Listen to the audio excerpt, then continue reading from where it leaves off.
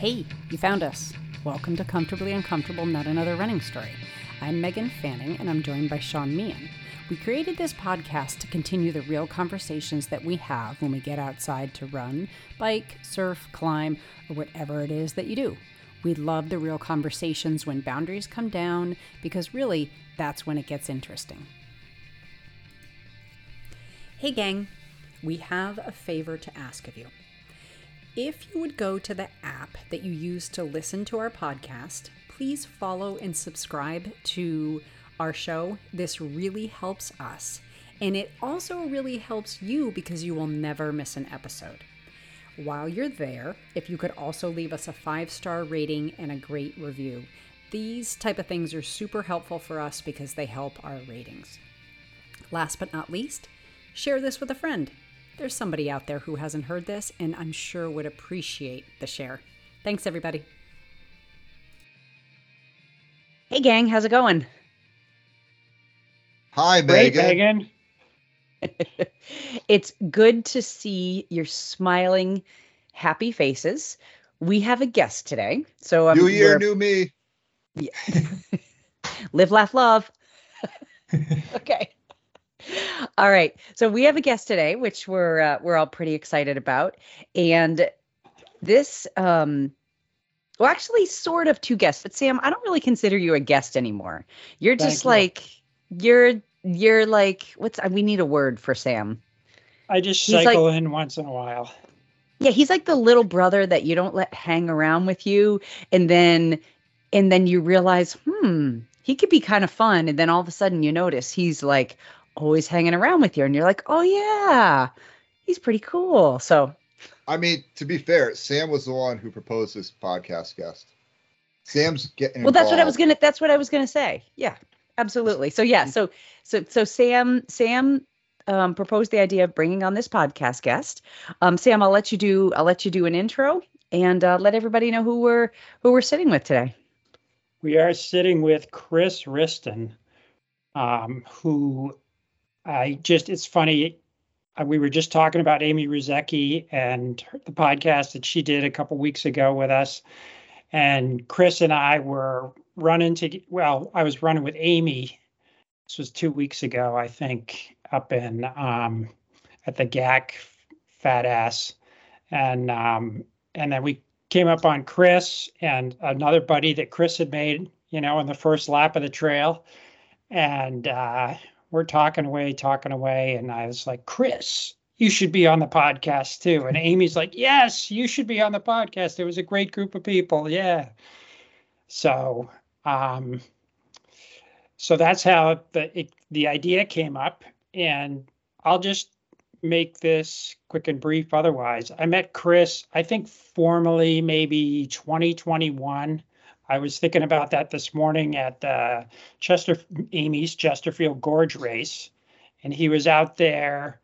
And this is, Chris will tell us more about this, but he is he donates so much of his time to the greater community around Massachusetts and New England in terms of documenting races and doing write-ups for the races, taking photos of everybody in these races. And he's also heavily involved with Trail Animals Running Club and has been for years, I think, out there. But I think formally now is on the board of directors, if that's the right, what's the term, Chris?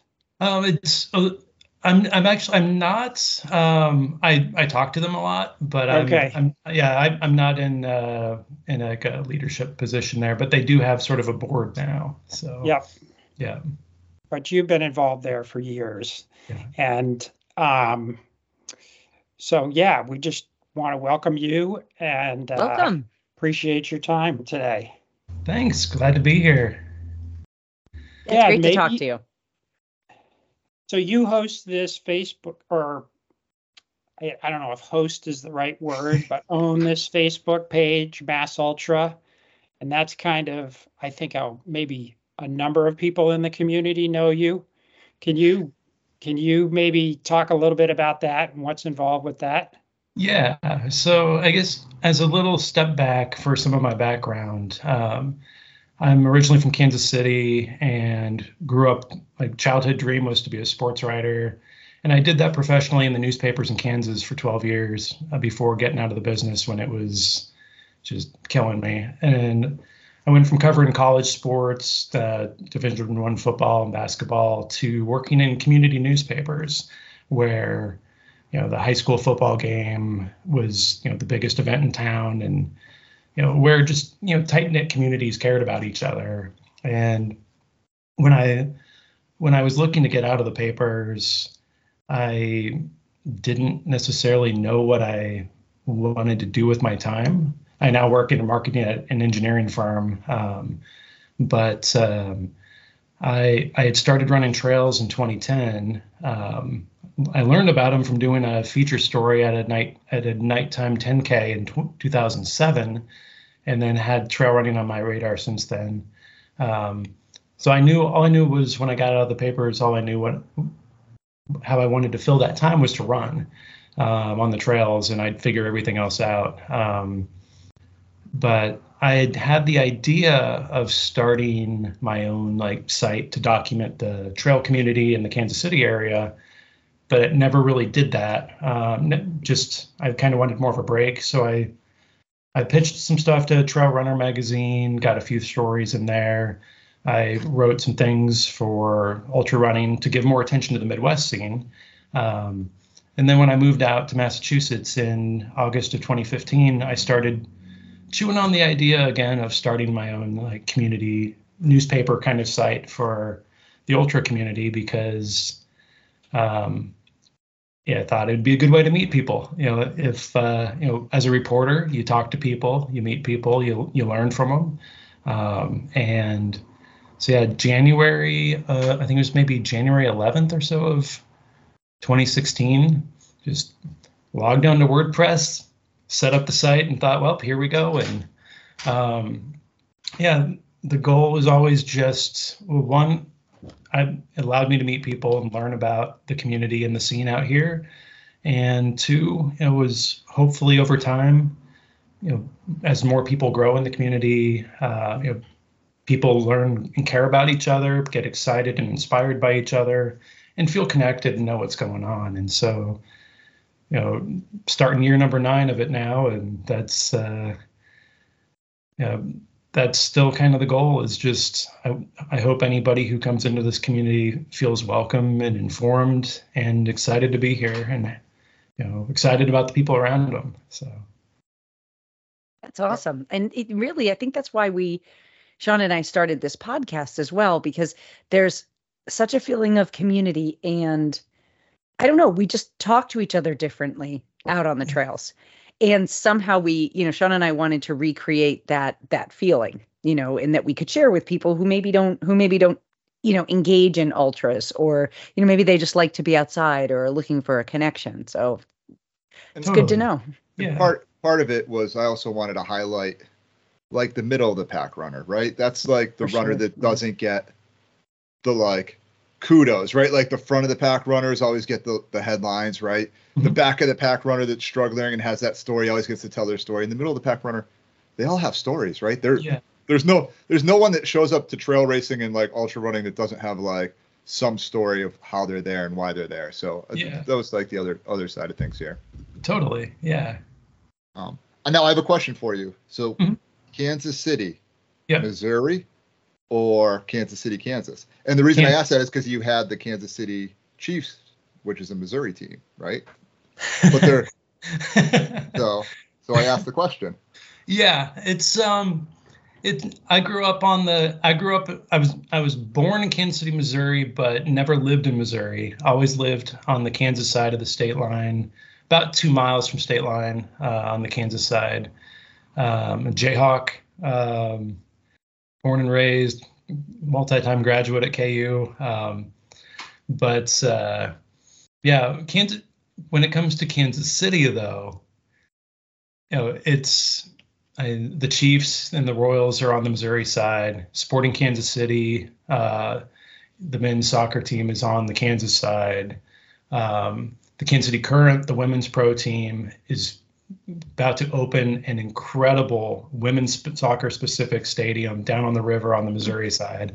And so when it comes to the pro scene, you know, we love them all on both sides if you're in the metro area. So, but if you go out in Westport and downtown Kansas City, like there's a Kansas bar, there's a K-State bar, there's a Missouri bar, and it's like you have your territory. So it's definitely and people love the pro sports there, but it's also like a big college town in some ways from where people's loyalties are. So.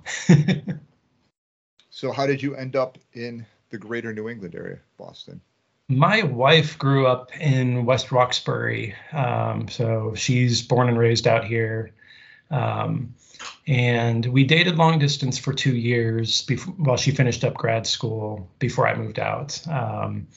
We met through the sport. We met at back in 2013.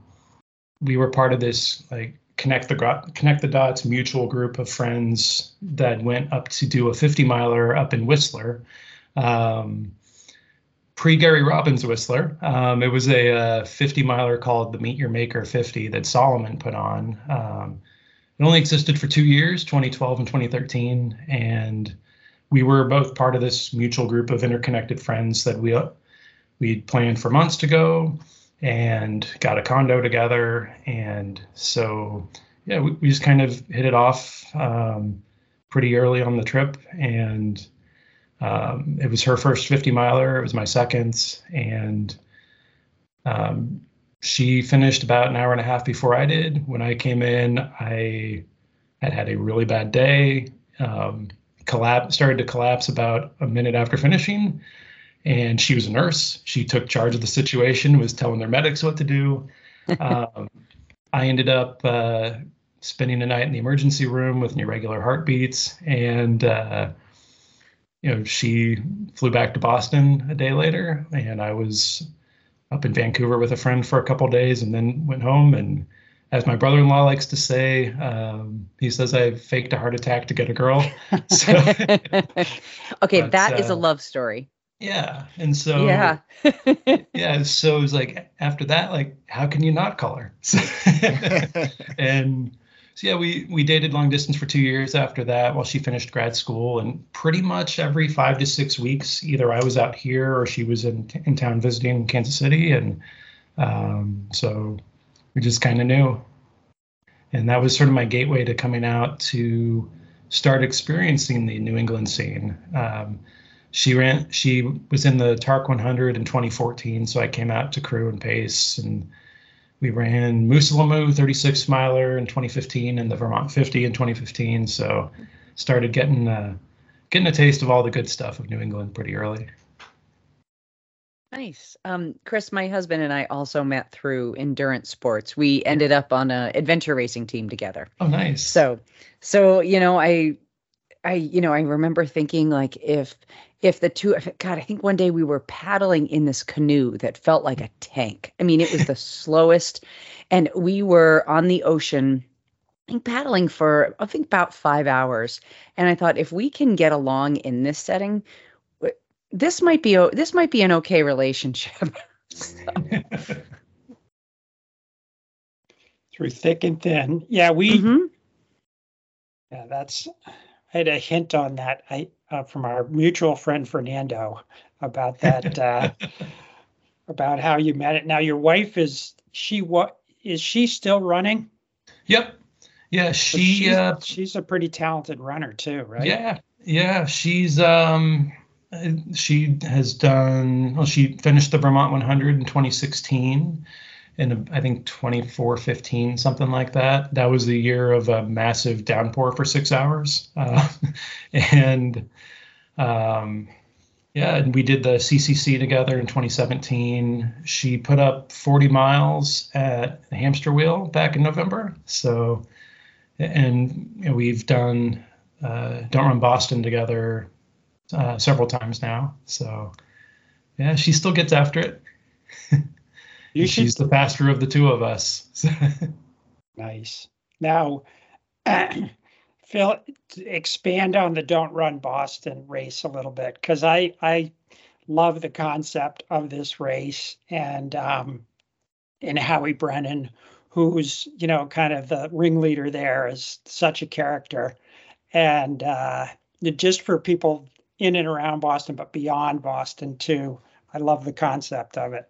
Yeah, it's the ultra that I've done the most. I think I've now finished 30 of them, or ultras, and 5 of them are DRB. And it's the race that I want to go back to every year. And that just the concept of it, that it's still that old school throwback kind of event where, it's free to attend. They ask that you make a donation to the Trailside Museum. There's the course. There's no marked course.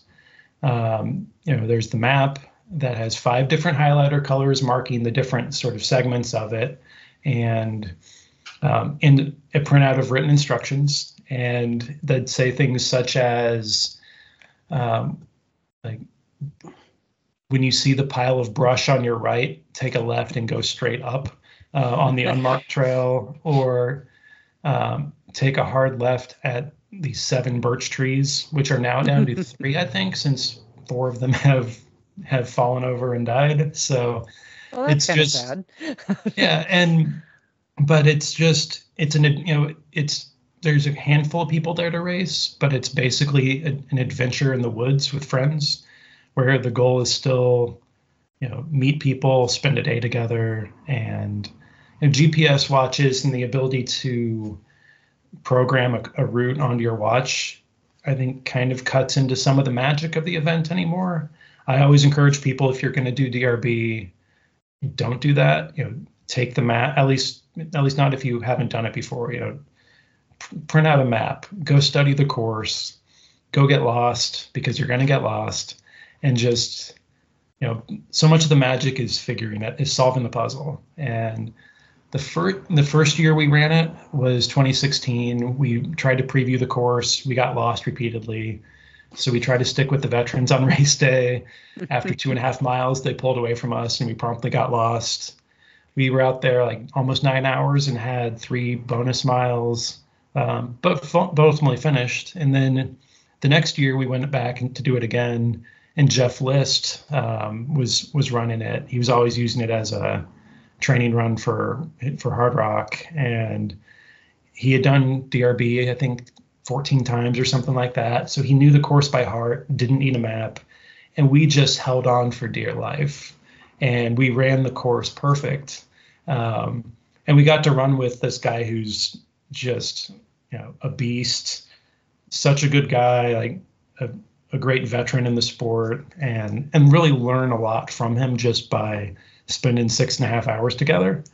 And it was from that really made me realize, like, we ran the course perfect, but I didn't learn a bit of it because we were just staring at his back and just fighting to hang on. So I've done it the last 3 years, and I've spent like a month and a half during the winter just every weekend studying that course segment by segment, and have it memorized now. But it's like, Jeff kind of taught me the magic of that course, though, and that whole process, which is awesome. And I think about it every time I run parts of that course. I think Jeff List. So some of my best running or biking stories are and I got lost. Yeah. there's some sort of magic or humor or something that happens in the and I got lost. Yeah. And this is such a, it's such a cool area where this race is. It's just south of Boston in the Blue Hills, and it's tucked in alongside a big highway, and it has some of the most brutal terrain in it that you would find anywhere. And it makes perfect sense to go and train for Hard Rock there. Yes, it doesn't have a 5-mile climb or something like that, but it's just constantly up and down. And I think I've not run it, but I think, Howie I know he loves the ups and the downs and crashing through rocks and stuff. And my picture of Howie Brennan, And do you know Howie Sean? I mean, he's a Connecticut. He's a Connecticut guy. Yeah, he's a shirtless wonder. He's old school. He's got his shorts on, and that's it. And he's just going for it. And he's my age now. He's like probably early 60s or late 50s, early 60s, and he's still just an animal running these things. And it's I don't know. There's so much more. I mean, Tark was very runs that and is very connected, and there's a lot of that vibe with Tark of they put on all these races that are super low key, like it's, just pick your distance and, think it's in loops and if, oh, you want to run more loops today? Sure. Go ahead and do whatever you want to do. It's all part of a great vibe and a great scene here. I always look at Trap Rock and DRB weekend as the kickoff to like running season, right? Like Trap Rock Saturday, DRB Sunday, and then the marathon's Monday, right? So like that's the kickoff to run season. Yeah, well, there was a guy Brian McCusty who this past year did the Trap Rock DRB double. Yeah, and we ran. Well, that's intriguing. Yeah. And he was doing that. That was part of his build-up for the World's End 100K down in Pennsylvania, and which was my first 100K, and that course is brutal. But he ran Trap Rock the day before, and then he was part of our group for the first 13 miles of DRB, and then pretty much disappeared off ahead of us. He was running so strong. And I was thinking, how is he doing that the day after running Trap Rock? It's like, that's... And DRB, for our listeners who don't know? Don't run Boston. Like, don't run the Boston Marathon. Do something that's harder. Yep. Yeah, it's... Absolutely. The backstory on it, like, it's always been the Sunday before the Boston Marathon, unless it's an Easter year, and then it'll be Saturday.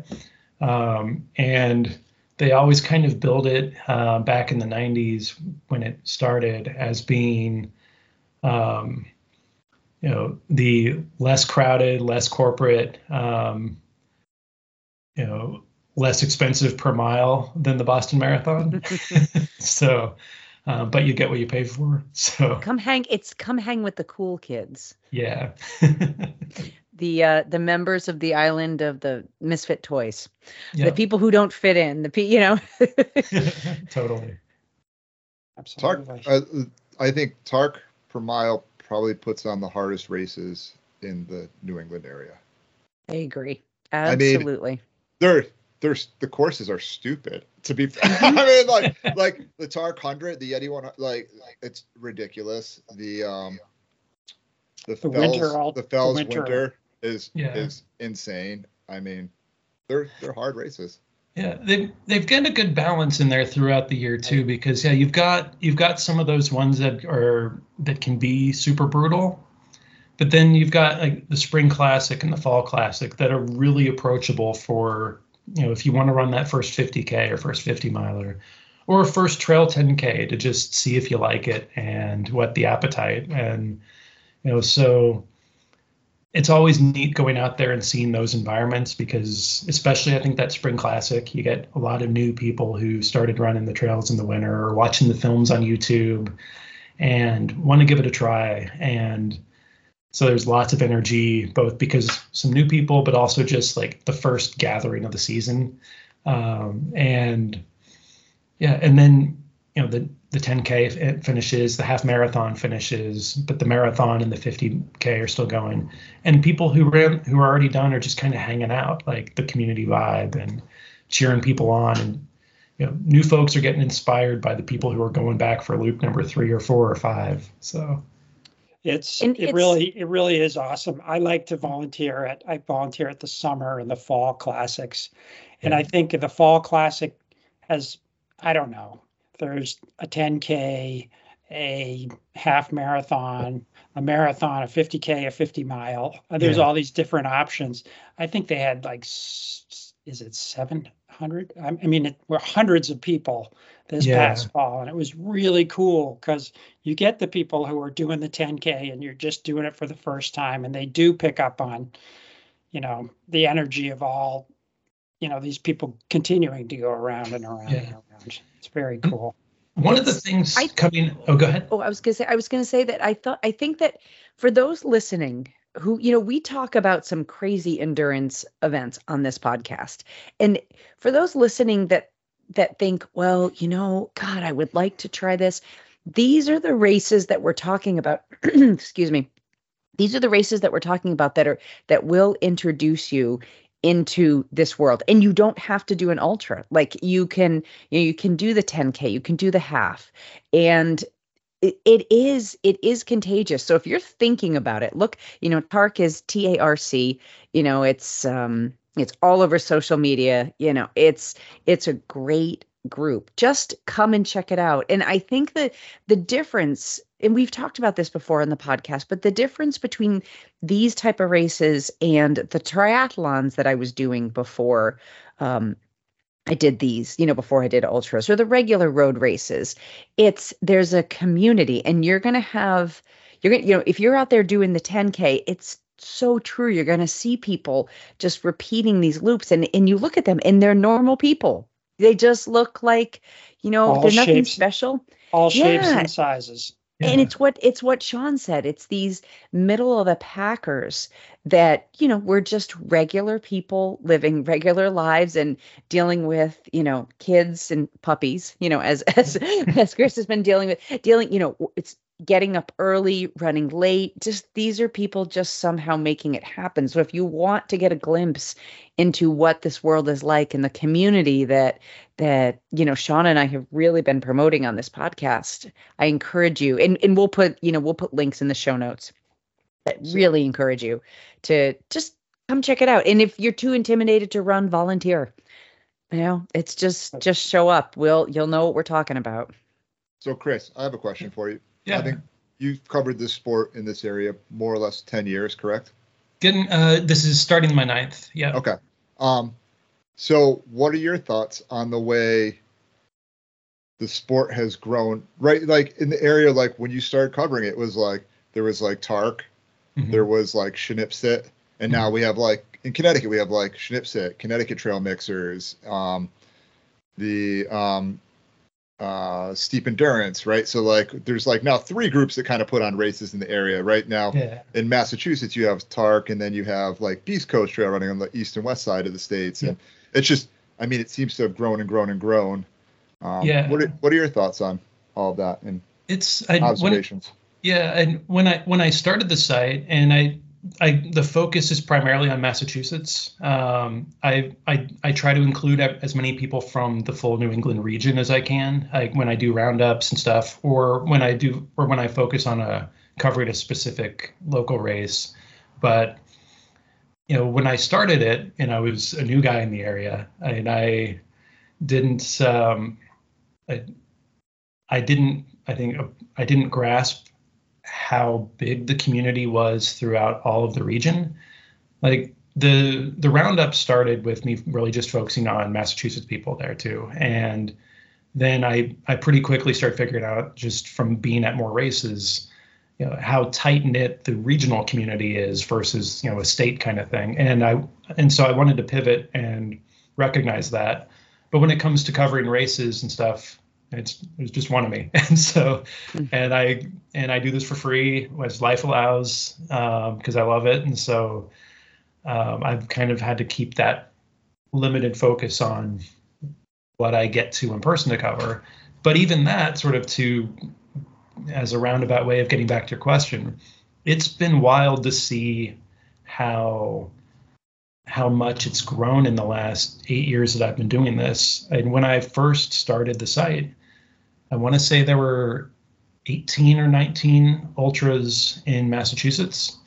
And now there's been a few that started and then went away, but there's something like 26 or 27 of them maybe now. And and then on top of that, all these new ones that have popped up throughout the region, lots of new ones in Connecticut, a lot of growth in Maine with White Mountain Endurance, and just it's been really cool to see. In particular, how much of it is a grassroots level of, what Amy Ruzecki's been doing with Beast Coast has been really neat to see. and all the good organizations that she supports through those, and just the community she's building and how inclusive it is. The Berks group, the Berkshire Ultra Running Community for Service, they've added new races, as well as a lot of virtual options in the wintertime that people are doing to keep them motivated, constantly raising money through their events to support good causes. TARC's series has grown. I think it's now at 12 races, 11 or 12, something like that. There's been a little bit of shifting in the lineup because Ghost Train was under the TARC umbrella for a bit, and now it's not. And the TARC 100 went away, then they revived it as the Frozen Yeti. So it's all a blur, but it's getting so much bigger, which is both exhausting and really awesome to see. Now, you kind of touched on it, and we kind of talked about it prior to recording or starting the record of the podcast. What are your thoughts on like the shift towards the corporatization of a lot? I mean, now there's still a ton of grassroots stuff, but there's on the higher level, there becomes more corporatization in some of the events. Like we talked about UTMB. You said, I mean, you've been out to CCC, and so, I mean, what are your thoughts on how that shift is happening? I have really mixed feelings on it, in that there's stuff that I don't like. In particular, the Buy UTMB brand just irritates me, because there is one UTMB, and I know,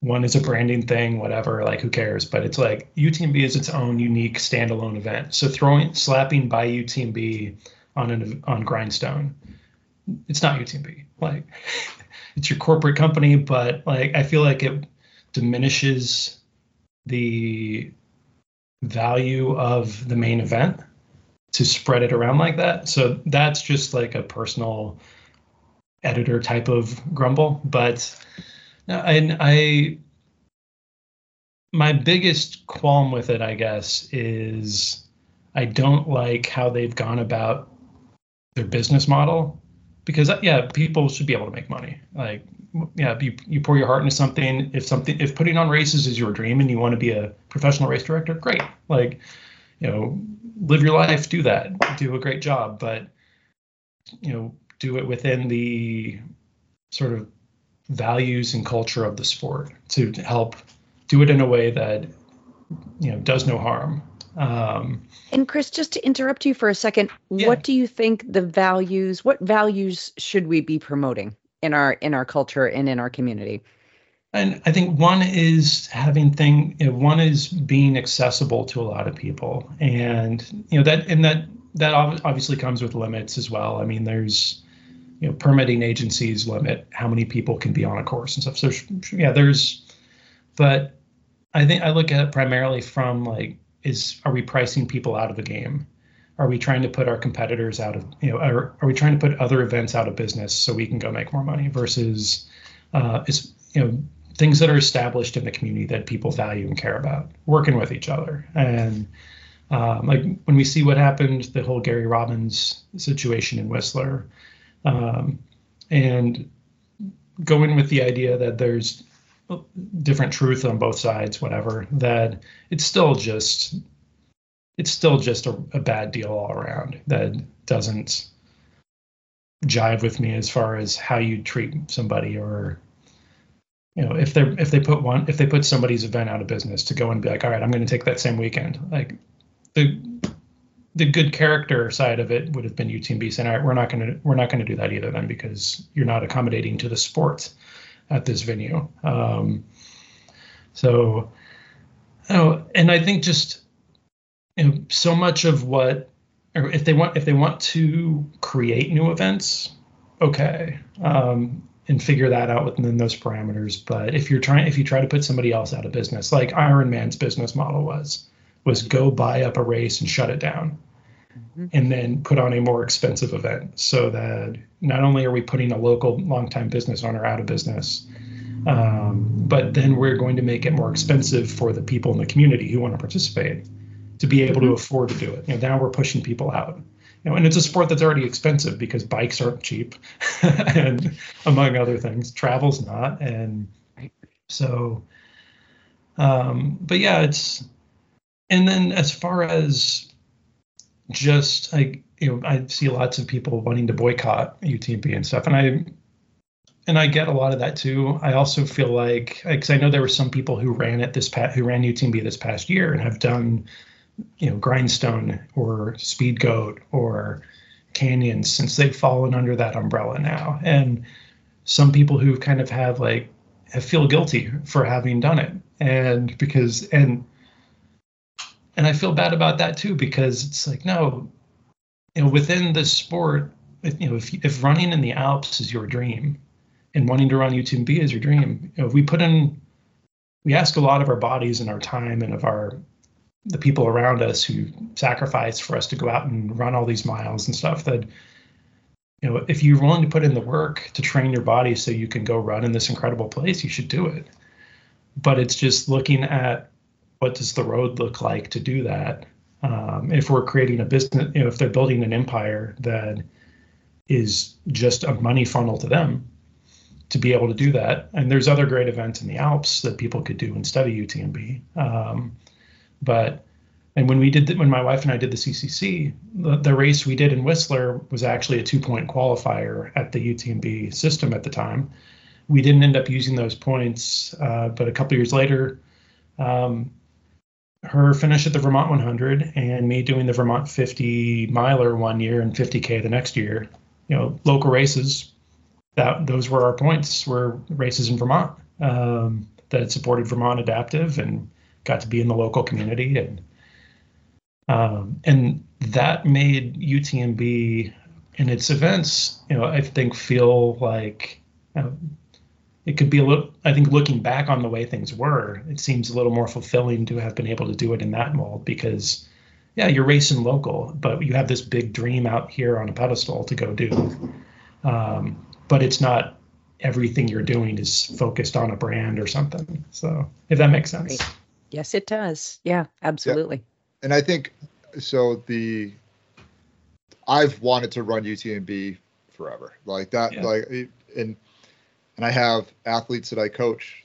One is actually running UTMB this year, and it's kind of the thing is like, look, don't feel bad about it. Like it's if that's your dream, like I appreciate the pushback from the community because the corporate model that is UTMB, that's part of the Ironman, should understand that there's a community that drives this, and they should understand that there's maybe some changes that they need to do if they want to be involved and promote that community. And there is the definite concern of what Ironman did, where they bought up races and then they're like, oh, well, this isn't a profitable race, we're shutting this down immediately. Yeah.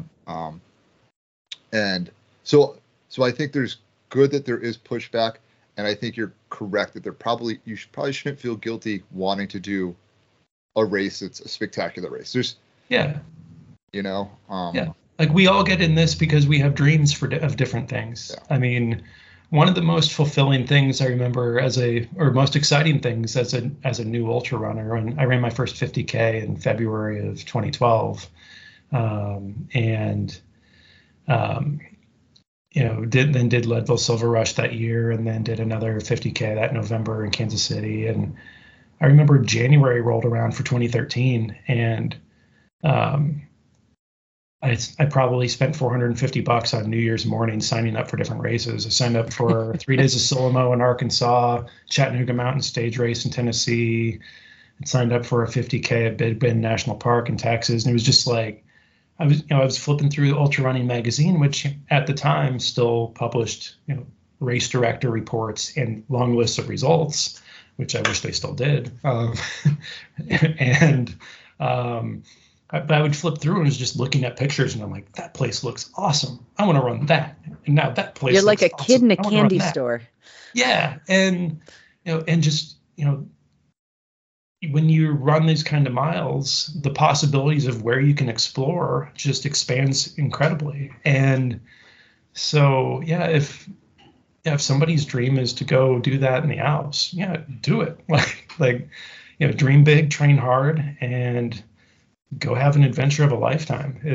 And that's kind of, we all have our different places we want to run. Like I'd rather not run on a beach for an ultra because it's sand and flat, but some people, I'd do a 5K on a beach, but if somebody wants to go run a 100-miler along the ocean or something, yeah, like train and find an incredible place. And so.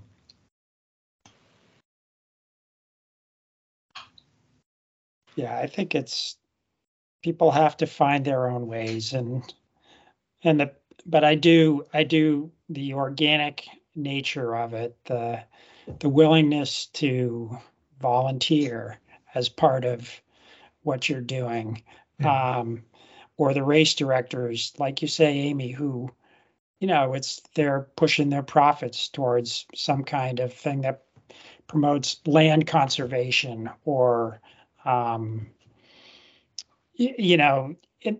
another thing I think that doesn't actually get talked about enough in our community, I think the mountain bike community does a good part of it, but it's trail maintenance. Totally. And, yes. I feel like if you can touch all of those a little bit, maybe not every year, but, through your career or something, I think those are the things. So you're experiencing all aspects of being out on the trails and things. I really think that enhances your experience. Yeah. Of it all. Well, that's one of the things. Oh, sorry. I was going to say that's one of the.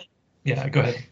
I was going to say one of the things that I think that's most unique about our community is the trail stewardship / ambassador aspect of it. Whereas, we volunteer at races, like Stan was saying, we do trail maintenance. Like a lot of races used to have that as a requirement. Some races still do. Yeah. Shout out to Amy Rizecki.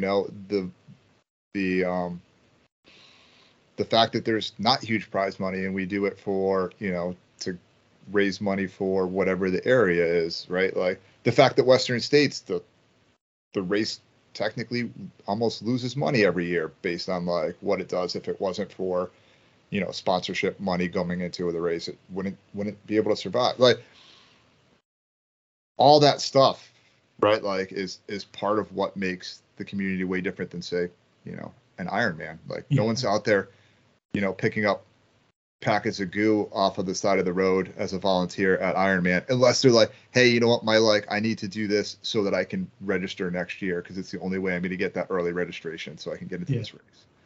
And that's one of the things that I really appreciate that you guys talk about so much on here is, with really focusing on the community and the stuff that's important here, and that's where it's kind of part of what, Sam mentioned, a column that I wrote a few weeks ago, sort of my year-end column, that kind of took on sort of all this buzz around what's going on with UTMB and their business model of expansion with Ironman, and how, at the end of the day, I mean, they're a big brand that cares about making money and profit, and everything else be damned in a lot of ways. But, the number of runners in the community and the number of local clubs and, runners have a lot more power in terms of controlling and teaching and maintaining the culture of the sport than we maybe give ourselves credit for. And I think and I just sort of had wanted to make the point that that's important for us to all recognize and really take ownership of, because maybe whether or not it's pushing back against a brand or a particular business entity, or if we just see something that we think is wrong, or if it's, choosing where we spend our money or choosing where we spend our time, whether it's and what we focus on in our conversations. That's one of my biggest frustrations has been seeing how, with the expansion of the media in the sport, there's, everybody wants to be at Western States. Everybody wants to go to Chamonix. Everybody wants to spend 2 weeks at Hard Rock, and it's, they're cool events, but we're, there's not that many new storylines. There's, how much saturation of coverage do we need on these specific things every year? How many more times do we need the Barkley Course One article from 20 people camped out, just to say they were there? Like, it's a place to be seen, and versus necessarily to go find a really good story. And, like you were saying earlier, Sean, a lot of the middle of the pack people there's wonderful stories, and we ignore them left and right. And you guys are putting a spotlight on that stuff, which is important. Wow. And Scotty Coomer has talked about that a lot. He got a lot of flack last year at Western States from Tim Junk Miles because he dared to question why they couldn't devote a little bit of time to some of the other people who weren't in the top 10. And he took a lot of heat for that. And yeah, Courtney DeWalter's wonderful. I don't need to hear her on a podcast ever again because they're all the same. Jim Walmsley's great. Every conversation is basically the same. And everybody wants to have them on because they're a name that will get clicks, not because there's necessarily a new, interesting story to tell. And, so whether it's elite athletes that get sort of recycled through the coverage or the same events, the conversation in the spotlight, I feel like, we owe it to the sport to kind of shift some of that. Not that what's happening at the front of the pack isn't important or meriting some attention, but there's a lot that goes by the wayside because of sort of chasing the easy story versus maybe the better story. I crewed my daughter. I'm sorry. I crewed my daughter at Western States last year. Sean was out at Western States. And what's the road section called, Sean? Forest Hills. Forest Hills, yeah. So I remember pulling in there, and we were super early. It's the great thing about crewing is once you get the first couple locations, it's just a straight road along the course, and it's super easy to get around. And I remember seeing Courtney running into Forest Hill when I was parking the car, and I was like, oh, that's really, really cool.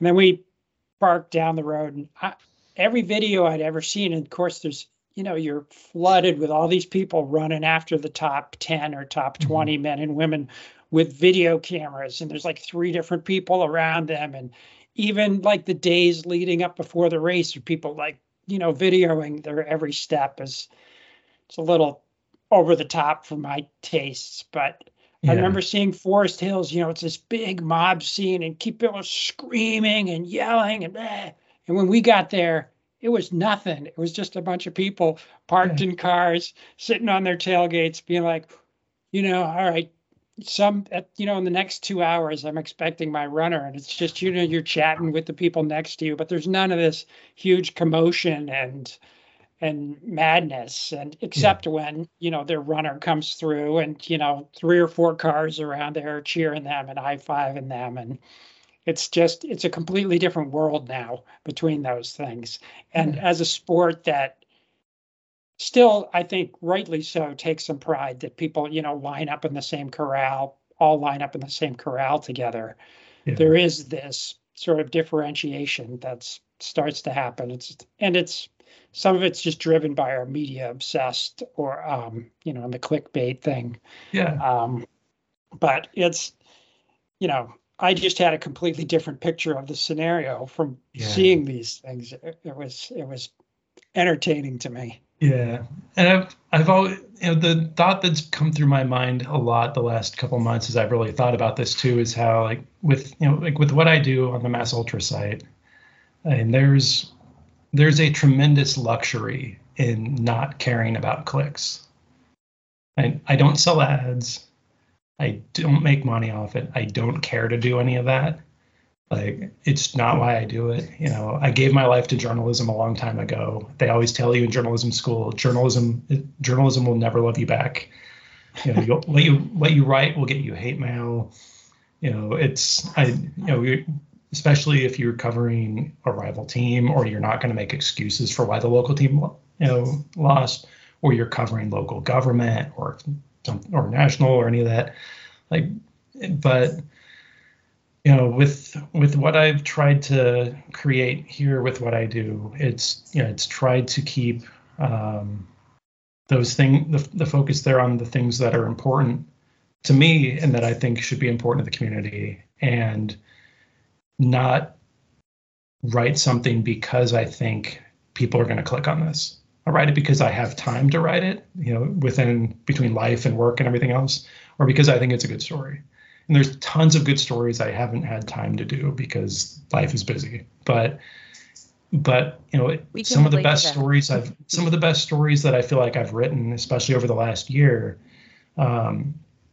haven't had many views, and that's fine. I'll go through the little admin stuff once in a while, just out of curiosity to see what gets looked at. And you know, the story I wrote about the Village Ultra out in New Salem, where it's not really a race, it's an event that basically raises money for a different local charity each year, and you come run one of 4 different little loops. You kind of make up your course as you go, and it's awesome. And if you're looking for a long training run for a fall ultra, you should do it.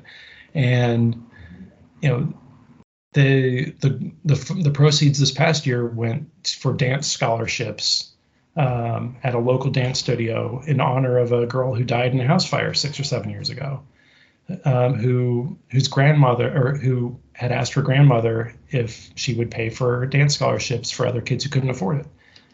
And like, that's a story that needed to be told.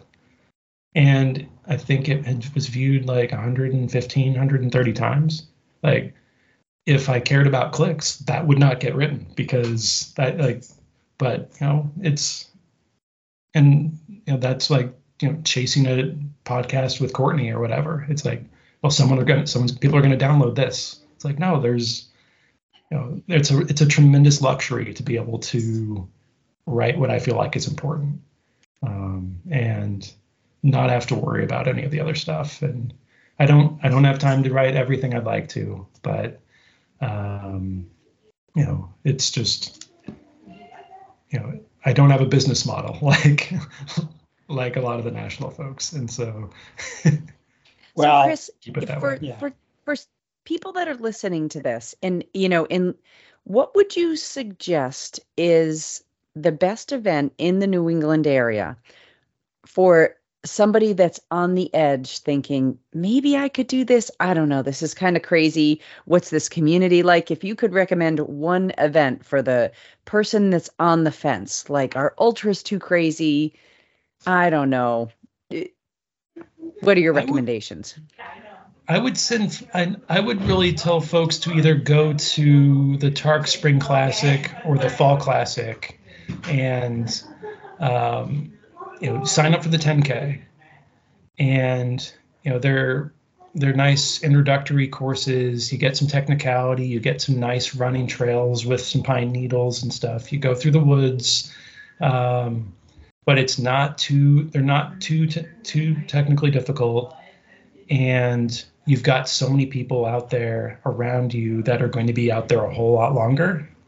So even if you just go hike a 10K, you're going to be done hours before the people in the 50K or a 50 miler are going to be done. And you can see what's happening around you and just enjoy the experience. And when you're finished, you can be wowed by the people who are heading out for more.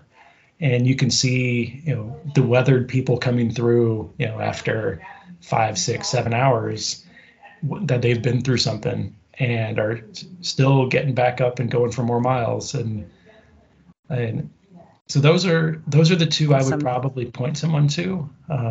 Great. Yeah. Hey, Great. Chris, we'll make sure to include those links in our show notes. I want to say thank you for coming on. I know you have a hard drop time here. You got to go take care of family life, which is kind of what we all have. Yeah. So we ask our guests to pick a song to close this out with, and gave you a heads up, and I think you made Megan your best friend because of this. So What's your closeout song? We bonded and you didn't even know it. Yeah. We've talked about this artist quite a bit on the podcast. So so let us know what's your pick. We are going with Hope the High Road by Jason Isbell and the 400 Unit.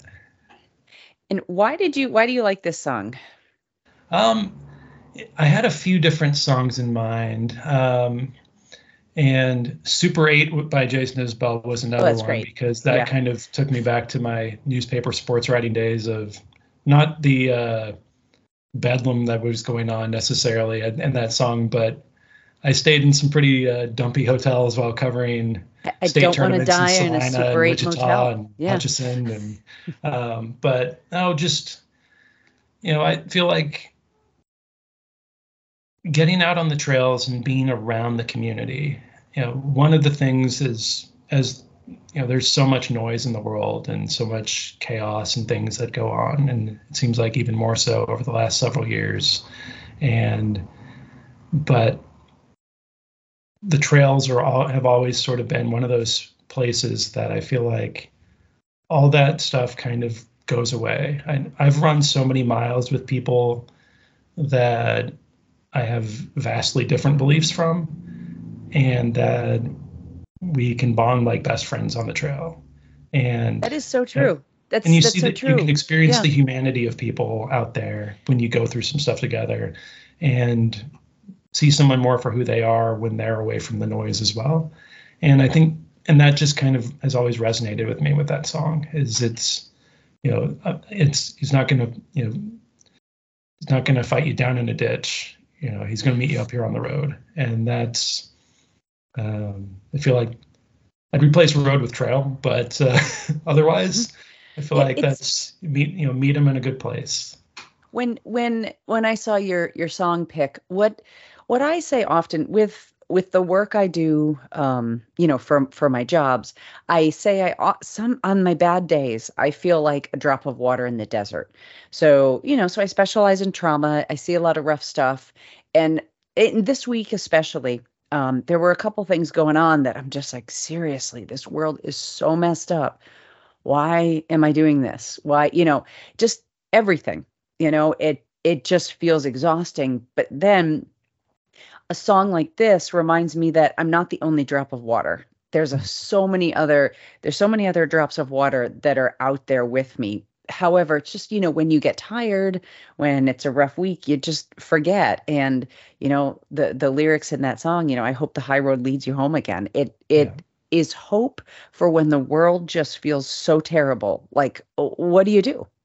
Yeah. What do you do? And for me, I have to be reminded that I'm not alone, right? That I'm not the only drop of water. And whether that's going to happen at work, or if it happens, when I'm out there surfing with somebody, or, I decided to do a hike with a friend, it's like, oh yeah, I'm not alone. And maybe if we can remember that we're not alone, then this is when we make a difference. And I say make a difference. It could be politically, it could be your job, or it could just be, promoting races or a cause that bring people together. Yeah. You go spend a late night volunteering at an aid station. Mm-hmm. You're going to make a lot of people's lives better. You're going to see you're going to interact with a lot of people that you think very identically with and very differently with, and none of that stuff is going to come up or matter. You're going to see people for the good that's in them. And you're going to find the good in yourself too. So it happened a couple times this week. I think like 2 or 3 people asked me, like, how do you have time to do the podcast and the coaching stuff? And I actually looked at them and said, this isn't a job. This doesn't feel like a job at all. This is something like that's just so much fun to do. So thank you for, I think good song pick, and glad we bonded and you didn't know it. We should do this again sometime. I've loved it. Real quick before we go, where can people find you? We're gonna post links, but for people listening, they want to check you out. They want to read what you're writing. Where can they go? The website is just massultra.com. And there's a Facebook page that I post links to stuff. The articles all go on the website. I post links as new stuff comes up to the Facebook page. The Facebook page houses much more extensive photo galleries when I go shoot at races. I'll post a small gallery on the website and then link to 200 plus pictures, and it's all free for people. If I hope that if someone's running their first race or a goal race, hopefully I'm able to get a shot of them that they'll look back on and feel good about what they've done, remember the experience fondly, and maybe it'll hopefully inspire them to go back out and do some more. So. Awesome. Thank you, Chris. It was great meeting you. It was great talking to you, and I look forward to meeting you out on the trails one of these days. Likewise. Yeah, man. Thanks, look forward to seeing you out on the trail. Hopefully we'll have you on the podcast again. I'd love to. I feel like we just scratched the surface, my friend. Yeah, you're not kidding. Yes. Thanks a lot, guys. I appreciate it. Thanks, man. Take care. You too.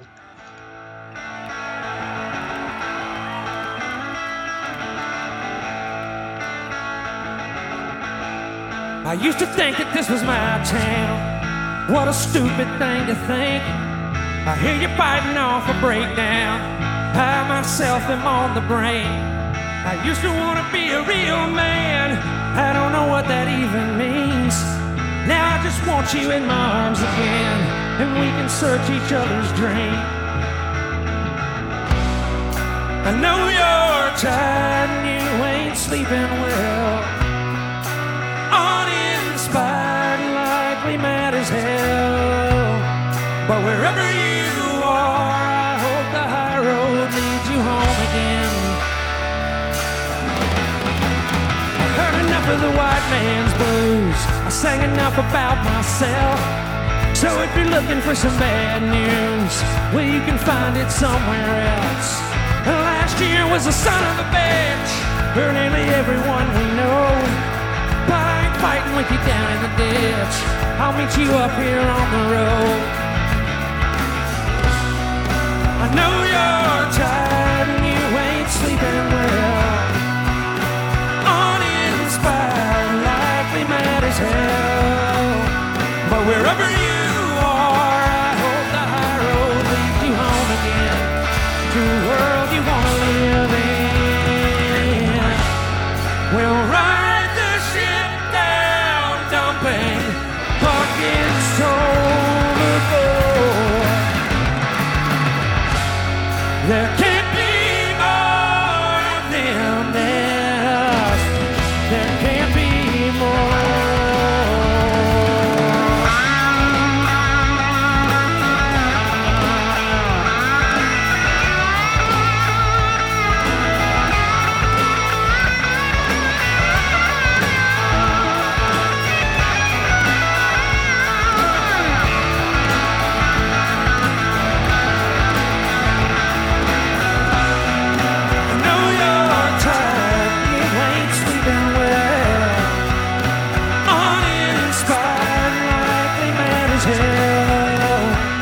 Wherever you are, I hope the high road leads you home again to a world